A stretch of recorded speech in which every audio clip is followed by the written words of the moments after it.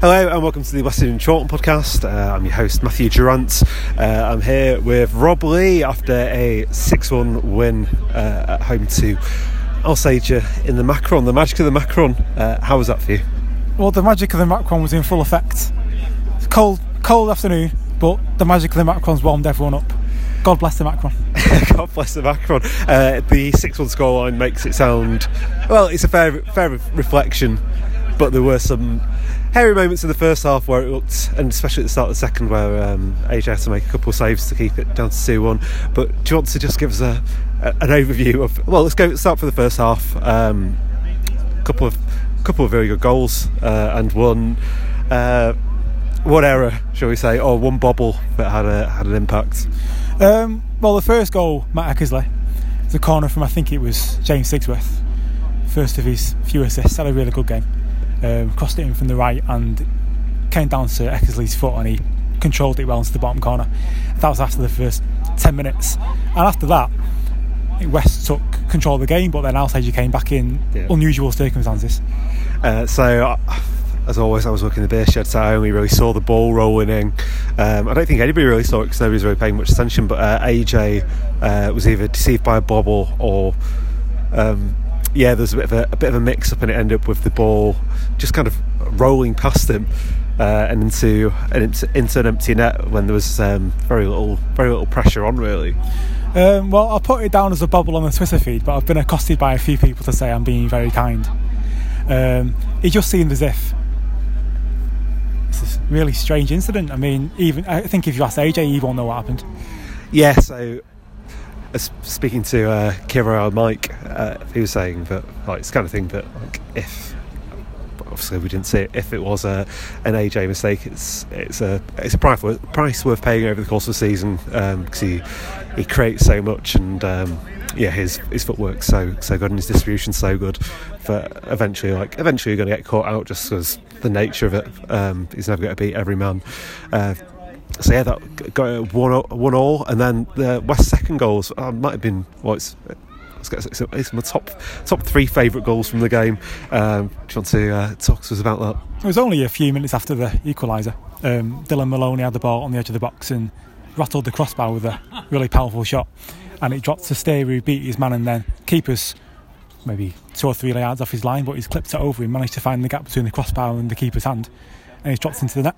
Yeah, the keeper managed to palm it onto the crossbar, which made it gave it an extra special effect. But yeah, it looks like the chance had gone, but Ben Steer going back on himself, going away from goal, cut back, and just dips it in. Beautiful goal. It's half time, and then we'll rattle through these 4 goals because I can't really remember many of them.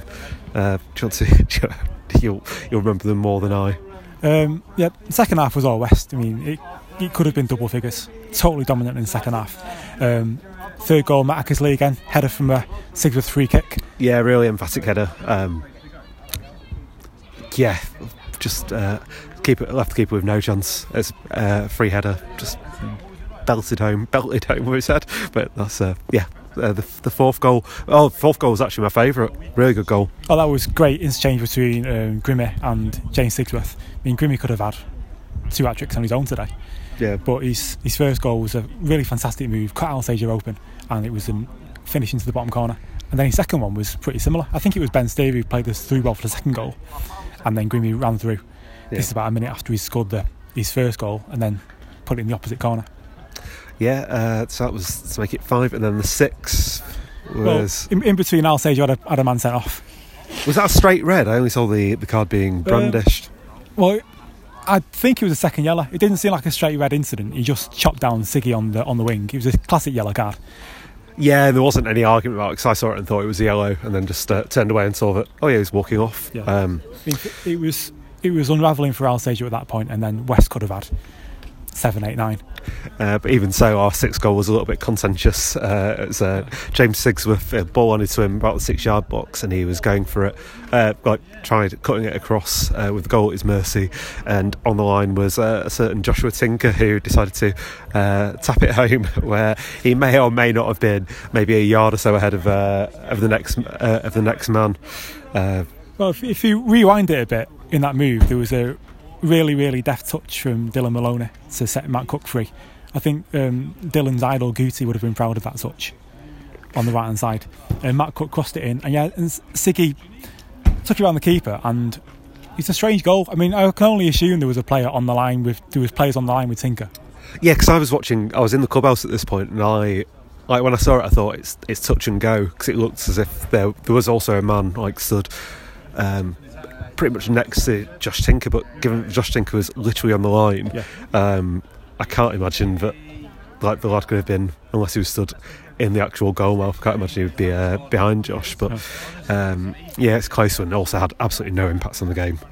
Alsager complained a little bit, but very little point to it. They're down to 10. It was 6-1 in the 90th minute, and then the whistle was blown. We're into the next round of the Macron, the magic of the Macron, the only competition that matters. And the player match. And the player match cup as well, of course. Next up we have Wythenshawe Amateurs on Tuesday. Wythenshawe double header. Yeah, so we've got Wythenshawe Amateurs at home on Tuesday and the Wythenshawe Town away on Saturday. Both very big games. But yeah, it's a win that we needed, really. It's the performance that's been waiting to come, because we've been a little bit disjointed the last couple of games. Yeah, I mean, coming up to 2 really, really big games, this is the perfect setup for those games in terms of the performance, scoring 6 goals, the attacking, and obviously it would have been a clean sheet if it wasn't for an aberration. Yeah, so there's not much more to say. It's really good. Do you want to do something quick? We'll do a quick. Just with the manager, Brad Cook. So how was that for you today, mate? Pleasing. Yeah, no, it was pleasing. It was. I think even though we've won 1 in 6 or whatever it is, I don't think that's been a true reflection of the way we've been playing. We've had 2 or 3 last minute goals in that run, so we've had a bit more consistency today with the squad and whatnot, and we tried a couple of different things with Grimmy through the middle to stretch the play, and everything worked perfectly. I thought it was a very professional performance, and I thought we were really exciting, which is exactly what I want. Which of the goals was your favourite? If the second goal, Ben Stay, if the first chance goes in, that'd have been one of the goals of the season, the football that we played prior to it. So probably that one. Grimmy's second half, his second, that was a great goal, great foot. But we played some really good stuff. We played some really, really good stuff today, so yeah, I'm pleased. And to focus on the one negative, do you know what happened with the goal we conceded? Because neither of us really saw the incident. AJ being AJ. I mean, and I'll never stand here and criticise him, because he'll save a lot more than what he'll let in, but it's just basically the ball's been played back to him under no pressure, and he's gone to take it out of his feet. He's tripped over the ball, and the lads, they've gone in for a 50-50, and the lads because he's off balance, the lads won the 50-50, and it's scrambled in. As we were saying, it's a price worth paying for the amount of good that AJ does. A keeper like that is going to make a couple of mistakes a season, which might cost you goals, but it'll earn you a lot more. It does a lot more for your play. Yeah, it will, and I'm not the type of manager that will go and be negative about him and criticise him for them, because 2 minutes after, Matt Cook zipped one into him that bobbled all over. He took it first time on a touch and then pinged it out to our left back. So that's how we want to play. And I know that it's going to cost us a couple of goals a season, but it won't cost us that many. That's the second mistake I think he's made since pre-season. So listen, it is what it is. Last one, we've got Wythenshawe Amateurs on Tuesday. How are you feeling going into that? Yeah, no, I hope the rain stays off now. We need to get a run of form together. We need to get a run of games together now. Like I said, I'm happy with what we've got squad wise now, and I'm happy with the things that we tried today. A couple of little differences that we tried today. So hopefully we can get that on Tuesday, and then Wythenshawe Town on the Saturday, and really go into December on the back of a couple of positive results. Yes, it's been a lovely day. Thank you very much for stopping and chatting. Thank you very much. Cheers, gentlemen. Lovely seeing you, mate. Gents, I'll leave you to it. Whilst we're here as well, we'll just do a little bit of a squad update in that Tom Horn has left, I believe. The Prof, as he's known to pretty much exclusive you and I. He's left to go to Burscough, I believe. And Mikey Tala, I can't remember where he's gone. Chadderton. Linking up with Danny Mack. Linking up with Danny Mack, my sweet prince.